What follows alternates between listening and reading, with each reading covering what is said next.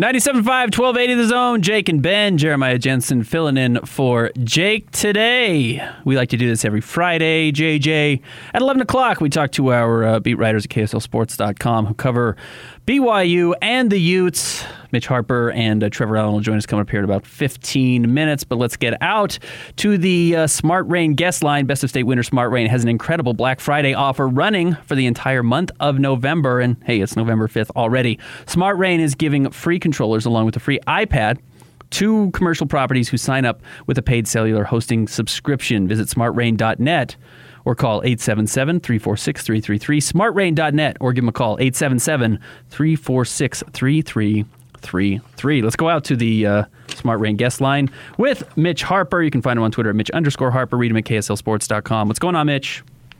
Hey, not much, guys. Always staying busy with BYU football news these days. It's exciting time for Cougar fans. Well, yeah, this new addition via the transfer portal kind of spiced up a Idaho State week, huh, Mitch?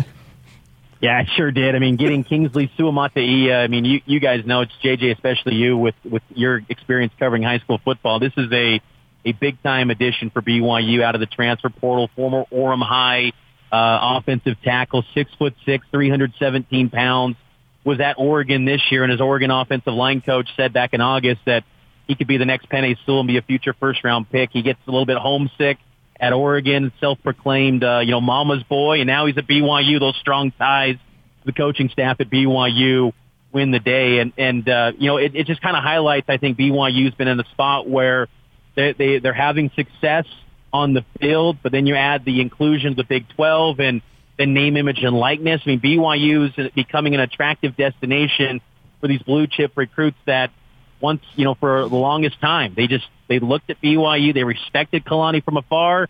They're like, that's not big boy football. Now BYU can go blow for blow with some of the big programs if they got those strong connections. And getting Kingsley is a huge get for BYU. Yeah, Mitch, I think these transfers end up as two stories, and I think it's actually okay to separate them that way. First of all, just the ability to get some of these kids. You have to be the right type of school to get enormous transfers like this. And Kingsley certainly fits that bill. Puka Nacua, I think, fit that bill as well. So that's one part of the story. And then, of course, we know the second part of the story is whether they turn out at all. And some kids do. Puka Nacua has been absolutely fabulous at BYU. And some kids don't. And there's a list a mile long of kids who you have huge expectations for, and then they don't end up panning out for whatever reason. But just the fact that BYU has put themselves back in the conversation for that first story with the Puka Nacuas of the world, and now with Kingsley, what does that say about the program as a whole, that they are a destination once again? It says that BYU's got momentum, and I think that it also gives BYU the chance to go into the Big 12 conference and be a threat to contend for some league titles, because these are the talents you got to get. You can't just always go with these under the radar hidden gems that are the 2- and 3-star kids that no one has offered.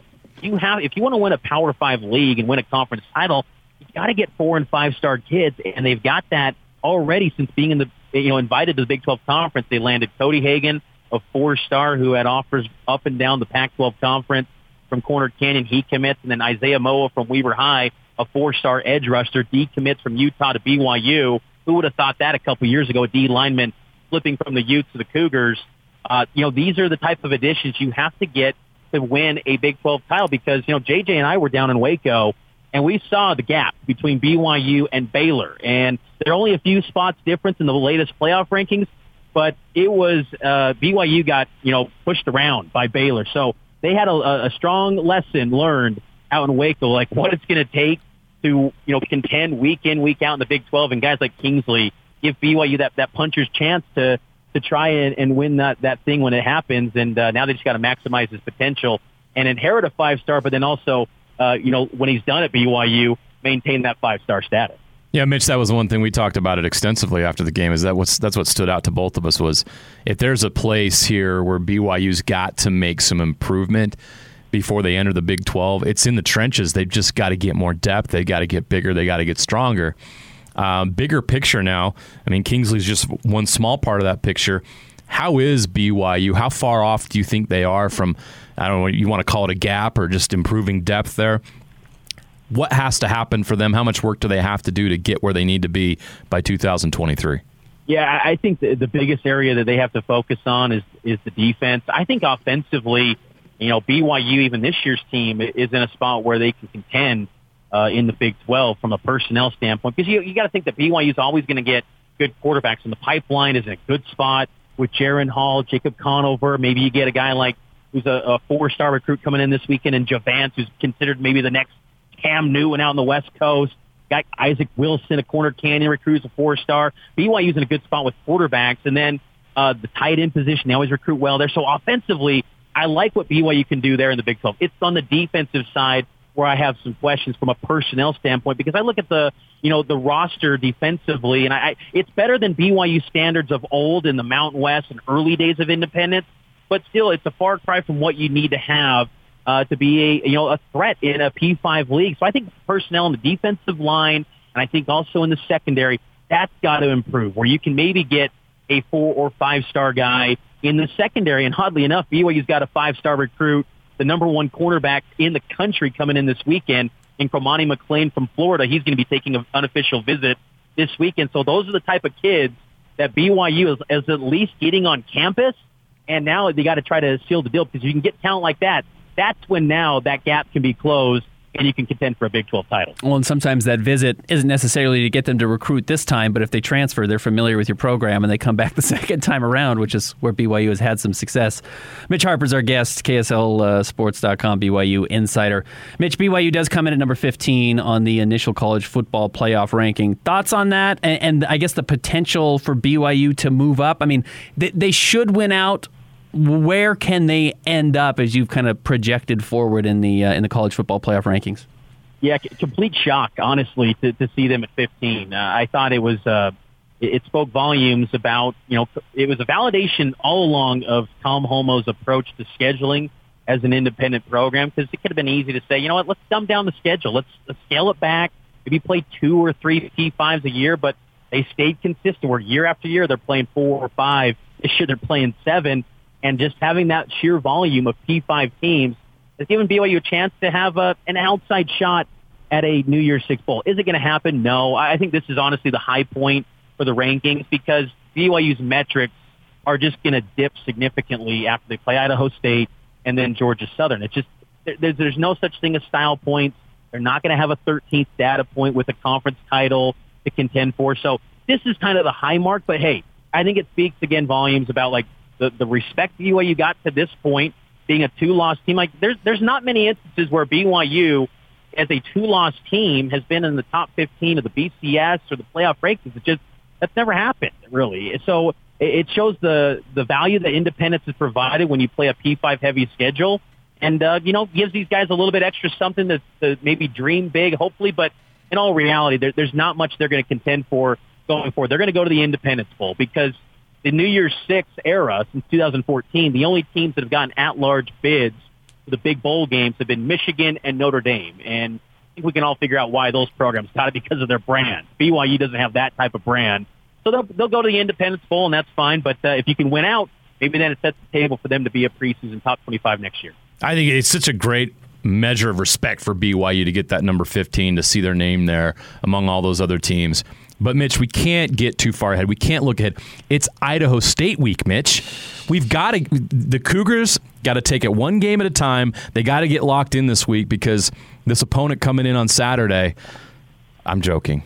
It's Idaho State week, Mitch. Get me fired up. Give me a reason to get excited about this game. What, as a fan, should people be excited about watching this game? Because we know what this is. It's an FCS team, and it's not a good FCS team. Yeah. Idaho State comes in 1-7. That's pretty brutal. But I think the big thing that to look forward to as a fan, crazy enough, guys, it's close to a sellout. Less than 300 tickets remain as of today for the game. So we might actually see a sellout tomorrow at LaVell Edwards Stadium. But I would say maybe, Tyler Algier. You look at the contenders for the Heisman Trophy, and most of them are pretty much guys that are in the top 4 of the college football playoff rankings. That's what the award has pretty much become. But I think this is going to be maybe the final home game for Tyler Algier. He's in his 4th year at BYU. He's going to graduate. He's only a sophomore in eligibility, but I think he's got to move on, I think, in my personal opinion, to move on to the league, his value is never going to be higher. So I think this could be the last home game we see of Algier, and I think if BYU can give him, a good amount of volume in the first half, let him go off for 125, 150 yards, and then call it a day.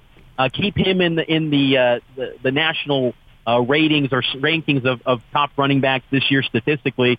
That should be fun. And I think also just seeing how this offense, follows up a 66-point performance. You want to just see that high level of execution, put up some big numbers, put up some big stats that you'd put up in a video game. I think that's kind of always the fun aspect to these sort of games. And if you want to go with the deep cut, see some of those, future players are going to make an impact in the program. They'll get a chance to play in the second half. Yeah, Mitch, and to piggyback off of Jeremiah's question, I guess you got Idaho State, you got a bye week, then they go at Georgia Southern. USC, I think ideally was going to be a big game, but USC has certainly not turned into that team that we expected them to this year. Well, what is the big storyline, I guess, in general for BYU over this final month of the season? Is it, Algiers draft stock? Is it, recruits coming in? What is going to be the big storyline, you think?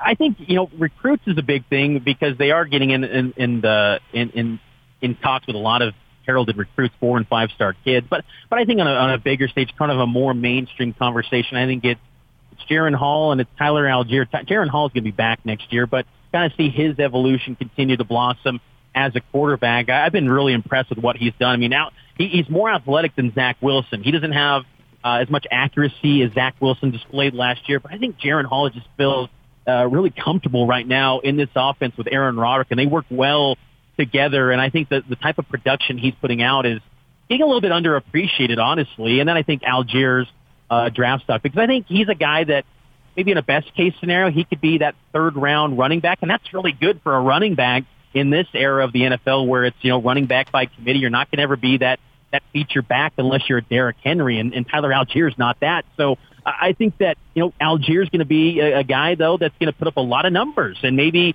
have a chance to be a finalist for the Doak Walker Award. So just kind of putting, a name like from BYU in the award conversation for the Doak Walker, maybe a outside shot at the Heisman, something like that. I think those would be some of the big storylines for BYU going down the stretch. Catch his latest thoughts on BYU's newest transfer, Kingsley Suamataia, at KSLSports.com. Find him on Twitter at Mitch_Harper. Mitch, thanks for jumping on. Hey, no problem, guys. Take care.